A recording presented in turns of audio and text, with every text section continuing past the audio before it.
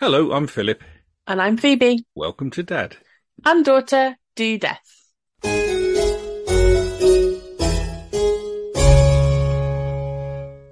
Hi, Phoebe. How are you? Hi, Dad. I'm all right. How are you? Yeah, I'm okay. I've got a bit of toothache going on at the moment, which Oh, is a bit no. miserable. Um, but hey, these things happen. So I have an appointment next week with the dentist, so maybe they can sort it out. Until then, I'm just taking the painkillers when it flares Oh, up.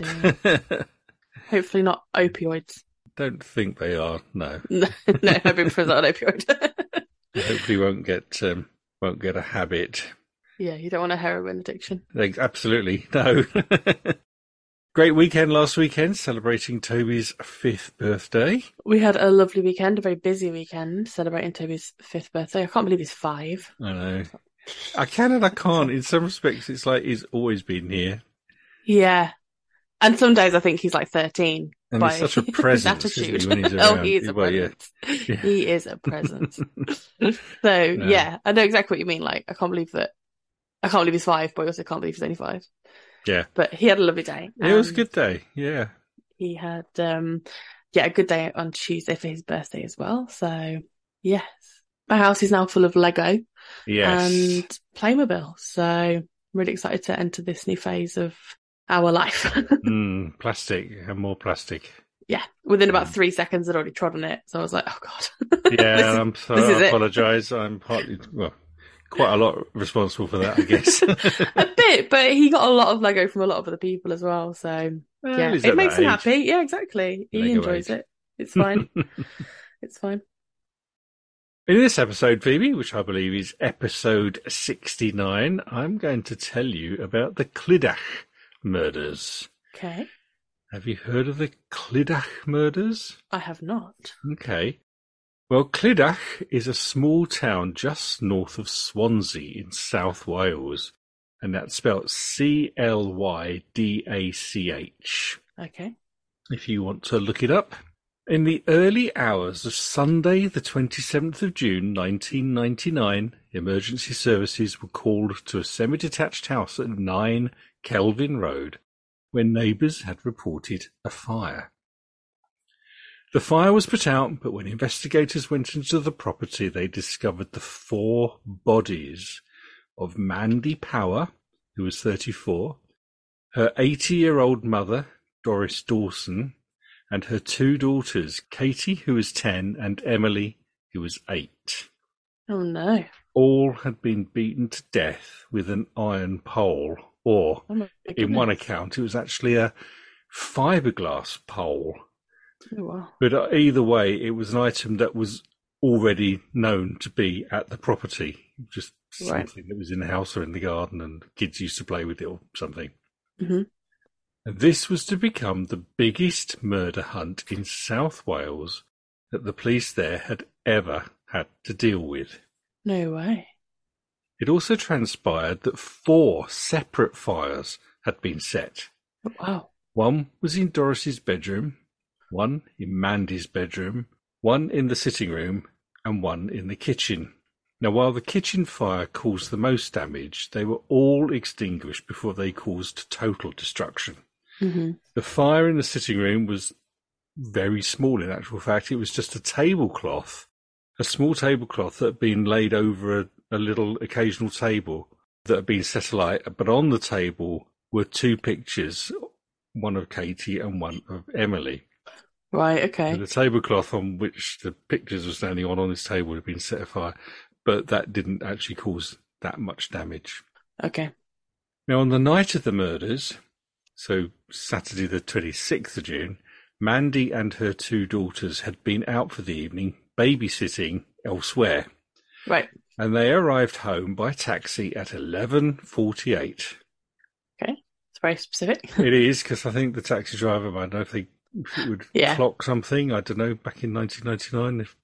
But anyway, that's the time that's recorded when they got back to the home. Investigators believe that Doris was in fact already dead by the time Mandy and the girls got home, Oh my goodness. and that someone was waiting in the house for them. Oh. They also concluded that during the attack on Doris, the light bulb in her bedroom was smashed, presumably by swinging the iron pole, which in turn tripped the lights in the house. Right. And whoever it was had then gone into the girl's bedroom and taken a portable television off a chair, placed the television on one of the beds, then taken the chair downstairs to the downstairs loo, where the fuse box was located, and had stood on the chair to reset the lights. Oh my God. So quite a lot had gone on before Mandy, Katie and Emily reached the home late that Saturday night. Wow. So the question is, who would want to massacre this family, this 3 generations of family, and why? Why? Why? I'm guessing you're going to tell me. Well, I'll do my best. Mandy Power had been separated and divorced from her husband, Michael Power, for about 2 years, but they were understood to be on good terms. However, Mandy had had several casual relationships since, with other men, and with at least one woman, a woman called Alison Lewis. Okay. Now, Mandy's affair with Alison is described as torrid. Alison is said to have been jealous of Mandy, wanting her for herself. Okay. She didn't like the fact that she was also seeing these other men on a casual basis. Okay. Yeah. Now, Alison Lewis had been in the police force but had retired on the grounds of disability after having witnessed a suicide. Right. And she's only in her sort of early 30s herself. Mm. She claimed that for psychological reasons she could no longer work for the police, as she was a black belt in karate, which is something that she continued with, and she played rugby for the Welsh women's international team. Oh, wow. Okay. And evidently quite a strong person who knew martial arts, and played rugby. Yeah. So suspicion immediately fell on Alison as the perpetrator of the murders, particularly as, when Mandy's body was discovered, she had been defiled with a vibrator. Oh, no. Also, the violence that had been carried out on Mandy was far more than on the other 3 victims, which in itself indicated a crime of passion. Mm-hmm. In Mandy's bedroom was found a gold chain, which didn't belong to Mandy. So where did this gold chain come from? A female gold chain or a male's gold chain? We'll find out in a moment. Now, at the time, Alison was married to Stephen Lewis, who was also a police officer in the area, but she was planning to leave him for a different lifestyle, shall we say, which she hoped would include Mandy Power. Okay. But at the time of these murders, though, she claims that her husband Stephen knew nothing about the affair, and her alibi for the night of the 26th of June was that she was in bed asleep next to her husband. Okay. However, several witnesses returning home after a late Saturday night, and in one case, a taxi driver who was dropping people off, at sort of 1 o'clock, 2 o'clock in the morning, reported having seen 2 men in the area of Kelvin Road. These 2 men were identified as being Stephen Lewis and his identical twin brother, Stuart Lewis. Wow, okay. Who himself was an acting inspector in the police force at the time. Oh, wow, okay. Stuart Lewis, though, claimed that he was just on patrol that night. And in his role as police inspector, Lewis was one of the first on the scene that Sunday morning at the house when the reports came in that the house was on fire. And, so the police turned up. But apparently he stayed on the site for 8 minutes. Okay, not very long then. Not very long. He just sort of said, the fire brigade are doing their job. And he failed to recognise that the bodies had been murdered before the fires had been set. Oh. Because although the kitchen fire had been reasonably extensive, it didn't cause any damage to the rest of the house. And it didn't destroy the bodies at all. Right. But Yeah, the whole thing that they'd been bludgeoned to death had been completely missed. Now, strangely, Shoddy police work, that. his logbook for that weekend went missing, Oh, did it? never to be found again. And he didn't complete his pocketbook entries that police do when they attend a scene until the following Monday. Okay. Now, as the most senior officer on duty in the area that night or that early morning, his biggest failing was to have not preserved the scene for proper forensic investigation. Okay. So, was it negligence? Some things are starting to stack up here. Yeah. Police then spent months, so other police that weren't the Lewises, spent months looking into Alison, Stephen and Stuart, and they even went as far as bugging Alison and Stephen's home. Oh, wow. Yeah, I think they did have a couple of young children at the time as well. Also, in one account, a neighbour of Mandy Powers, so this is in Kelvin Road, a neighbour recalls having heard Stephen Lewis threaten Mandy with the words along the lines of, "Stay away from my wife or I will kill you." Oh my goodness. That's quite a threat. It's quite a threat. Not a very veiled Not threat. a very veiled threat, no. Now, in July 2000, so this is over a year after the murders, all three of the Lewises were arrested. Wow. Alison and Stephen on suspicion of murder, Stuart on the grounds of perverting the course of justice. Okay. They were held in custody in cells for 4 days and interviewed multiple times. I think I saw somewhere there was 26 interviews. Now, whether that was probably across all three of them, I would imagine. But there's still a lot of interviews in 4 days. Still a lot of interviews in 4 days, yeah. And eventually, after 4 days, they were released, but on bail. Okay. They were still investigated for a further 6 months. But in the end, the police decided not to pursue the Lewises any further because they could not find any evidence that would be good enough to secure a conviction against them. Instead, they turned their attention to a call that had been made from a member of the public shortly after the murders back in 1999. Right. And a particular person of interest came to the front of the queue, a local builder called David Morris. Okay. Now, David Morris was a local man, aged about 38 at the time. He worked as a builder and a labourer, and he was known to have had a criminal past with convictions for violence. Right. Now, he lived with his girlfriend, Mandy Jewell, who herself was known to be volatile, and who is sort of thought that David Morris himself was a bit scared of to some degree. And when things got difficult between them, as apparently quite often they did, David Morris would take himself off and live elsewhere for a while until things had calmed down. Mandy Jewell was a divorcee with a young child from her previous marriage. Now, apparently, Mandy Jewell was one of Mandy Powers' best friends. Okay.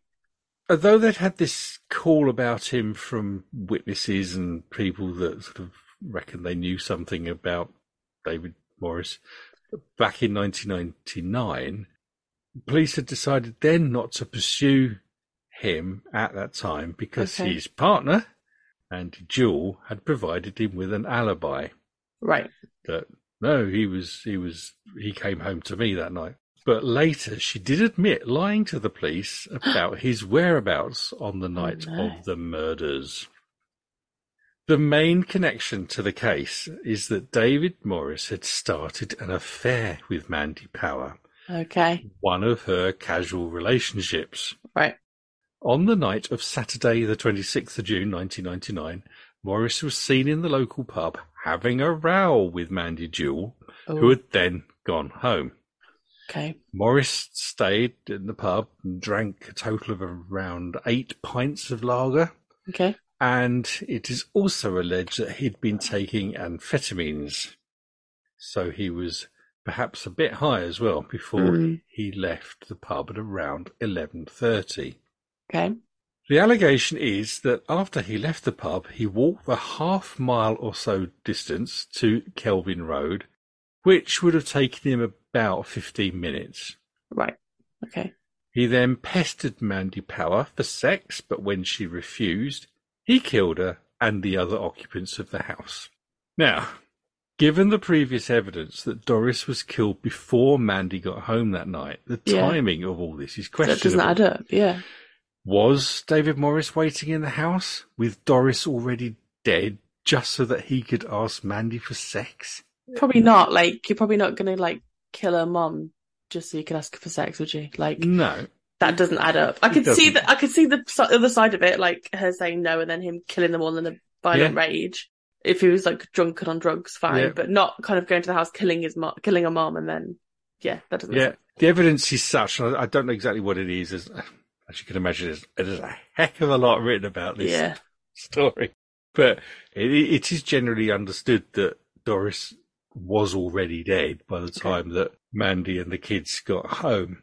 But was there just enough time? If he didn't leave the pub until 11:30 and they got home at, let's say, 10 to midnight, 20 minutes at most. Yeah, 18 minutes. 18 minutes, yeah.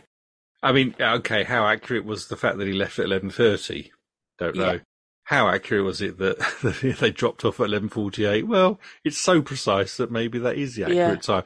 But, 20 minutes, half an hour at the most. Could he have walked all the way there, bludgeoned Doris to death with something that you found in the house, smashed the light bulb, and found the chair, and did all that and everything? Yeah. Unlikely is unlikely. Yeah, it's starting to get a bit flaky, unless Doris wasn't dead. And that hadn't happened then. But that's how the evidence presented itself to investigators, that's what happened. Now, the key evidence presented by the prosecution against David Morris was the presence of the gold chain found in the bedroom. It was identified as belonging to David Morris. Mm-hmm. Forensic evidence from the necklace proved that it was his by the presence of tiny particles of paint which matched the paint recently used by Morris to paint his kitchen. No way. Yeah, tiny flecks in between the links of the chain. Now, to start with, Morris denied any connection to Mandy Power, apparently out of fear for what Mandy Jewell would do to him. Fair. So he denied it all to the police. But when he was presented with the evidence from the necklace, he agreed that it was his. But his story was that he had left it there on the morning of the previous day, the Friday, when he had been round to Mandy's house to have sex with her then, during which the necklace broke. I was thinking that. I was thinking, like, well, if that's the only evidence they've got, if they know they were having an affair, he could have just left it behind, or it could have fallen off at another point, couldn't it? Yeah. So that's not conclusive evidence that he killed her. That's what he said. But apparently that evidence presents two other problems for David Morris. Okay. He was spotted in the pub on the Saturday evening wearing his necklace. Oh, okay. So how could he have left it the previous morning? Right. He explained that by saying he had a second necklace. Okay. Did he show the police the other necklace? I don't know is the answer to that. Okay. The second thing that didn't quite work for David Morris is that phone records put him elsewhere on that Friday morning. Okay. Not at Power's house. He might have been there, but his phone wasn't. So that's, you don't know. Yeah. Nevertheless, based on this evidence alone, so basically the necklace, David Morris was charged and the case went to trial in 2002.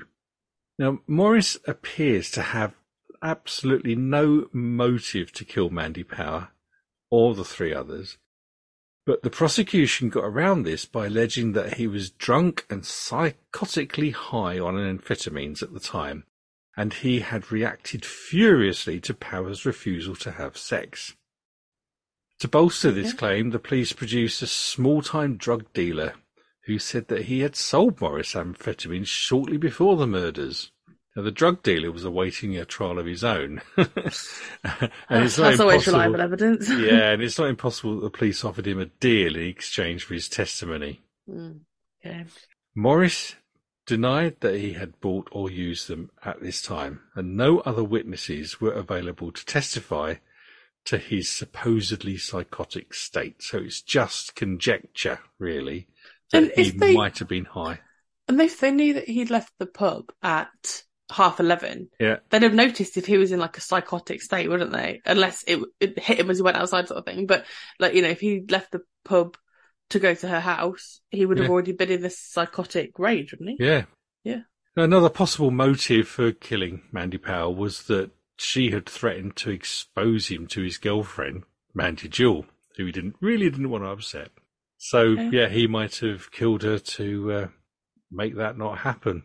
But the forensic evidence strongly suggested that Power's mother was the first to be killed, as we know, while the other victims-to-be were out of the house, only to be killed on their return. So why would Morris have done this?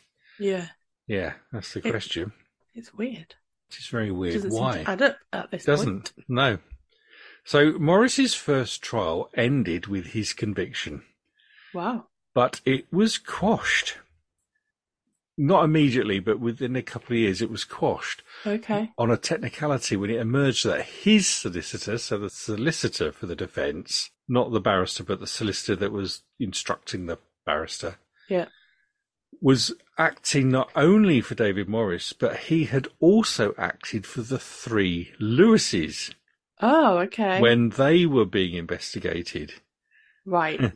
Therefore, he had an irreconcilable conflict of interest that he had not previously declared. So that particular solicitor paid for his dishonesty because the Court of Appeal not only declared the first trial unfair, but also made him pay the costs of it from his own pocket, which completely ruined him. I bet it did. Wow. Now, a retrial took place at Newport Crown Court in 2006, and Morris was again found guilty based on exactly the same evidence. Okay. Initially, he was given 4 life sentences, but this was then changed to a minimum of 32 years in prison. Okay. It's quite a long time. Quite a long time. This story has recently hit the news again because on the 20th of August 2021, David Morris died at Long Lartin Prison at the age of 59. Oh. And the cause of his death has not been released. Okay. So we don't really know why he died. Maybe that in itself is a bit suspicious. Mm-hmm. But he continued to maintain his innocence until the very end. Okay. And somewhere else I read that because he never admitted his guilt, he was treated quite severely. Okay. If you admit your guilt, then I think things get a little bit easier for you. Okay. But because he said, no, I never did it, he was, always given a bit of a rough time in the prison system. But that's what he continued to do because he claimed he was innocent. And many questions surround how safe his conviction for these murders really is. There was no evidence to put Morris in the house that night. No one saw him in the area, whereas they had seen the Lewis brothers. The only DNA not belonging to the Power family was found to be a match to Alison Lewis. Okay. Also, there was a handprint found in blood on the living room carpet, and this handprint could not be matched to Morris. Okay. And a lot of this evidence, or rather lack of the evidence, was never shared with the jury. And in both court cases, it is felt that the magistrate, in effect, gave the jury the option of either finding David Morris guilty or the Lewises guilty, rather than finding Morris not guilty or finding Morris guilty beyond a reasonable doubt. Yeah, okay. So the whole process from the police investigation through all the legal aspect, particularly with the solicitor having been working for multiple parties, and strange direction given by the magistrate, the whole thing seems a bit flawed on several layers. It's really tricky because from what you said, like there really doesn't seem like enough evidence to convict him for 32 years in prison. Like, I guess the necklace is a sticking point, and the fact that he lied about where he was. So that's an issue. But I guess if he was trying to cover up where he was because of his girlfriend, then that's motive, I guess. But, and the timeline just doesn't add up. It doesn't seem to, does it? Based on what we know. Yeah. Anyway, after the court case, I think it was after the initial conviction, Stephen and Alison Lewis did separate. Oh. So she got her life as she wanted. So really, that's it. Wow, okay. There's this man who was convicted of these murders. The evidence was flaky. The conviction is arguably unsound. Yet he died in prison after spending a total of 19 years, something like that, years behind bars. So if this has whetted your appetite to find out more, there is plenty on the internet, as well as books on the subject, including The Clydach Murders, A Miscarriage of Justice by John Morris. Apparently no relation to David Morris. But there are many news articles. If you just put in Clydach Murders, so that's Clydach Murders, into your favourite search engine, you will get tons of stuff. Cool. I'll have a look. Yeah, even really quite recent ones.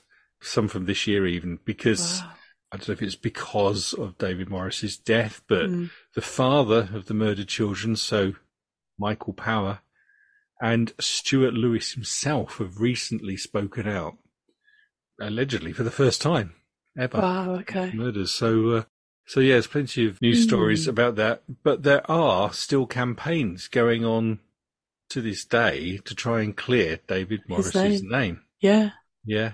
And there's quite a few documentaries available to watch. Okay. If you go to YouTube and again put in Clydach Murders, you'll get quite a few. So there's a good BBC one. That's interesting. Yeah, which I think is called Beyond a Reasonable Doubt or something. And there's even an interview with Alison Lewis herself. Oh, okay. From back in the day, and of course there are plenty of pictures of this. Cool, thank you. So that's it. That's the story of in a nutshell, that's the story of the Clydach murders, Mandy Power and her mother and two children, and how David Morris was arrested. But there is tons more information which I just haven't gone into. There's so many twists and turns and interviews that didn't go anywhere, and then they changed the stories and all this sort of thing. Stuff that immediately kind of sparks a bit of something dodgy is going on here. So I think to this day it's still a bit of a whodunit. It sounds like it. I will definitely be looking at that.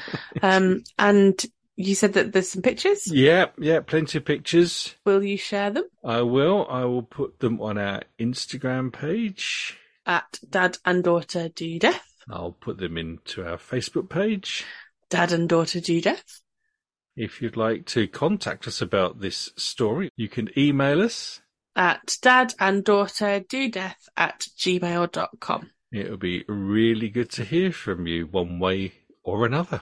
Yes. Thank you very much for another fascinating story. And I genuinely thought this was fascinating. Every time you think there can't be any more. Yeah, exactly. Yeah. Interesting stories from the UK or Europe, and then you find something else. And it's got layers, this one. And, it does. Yeah. Yeah. I even went on to Google Maps and found the street, and you can do that sort of street view thing. The house is still there, and wow. I was also thinking actually, because yes, this sort of happened overnight. But if the fire engines turned up at like 4ish, which I think it was by the time the neighbours had called, at that time of year, it'd be starting to get quite light. Light, yeah. Yeah, it would have been. 4 in the morning. Yeah, 4 in the morning, it starts to get light, doesn't it? Yeah. Really interesting. Thank you very much. Yeah, you're very welcome. Have a look at all the other material that is on that. Have a think about it. Yeah. And join us next time when once again, Dad and Daughter Do Death.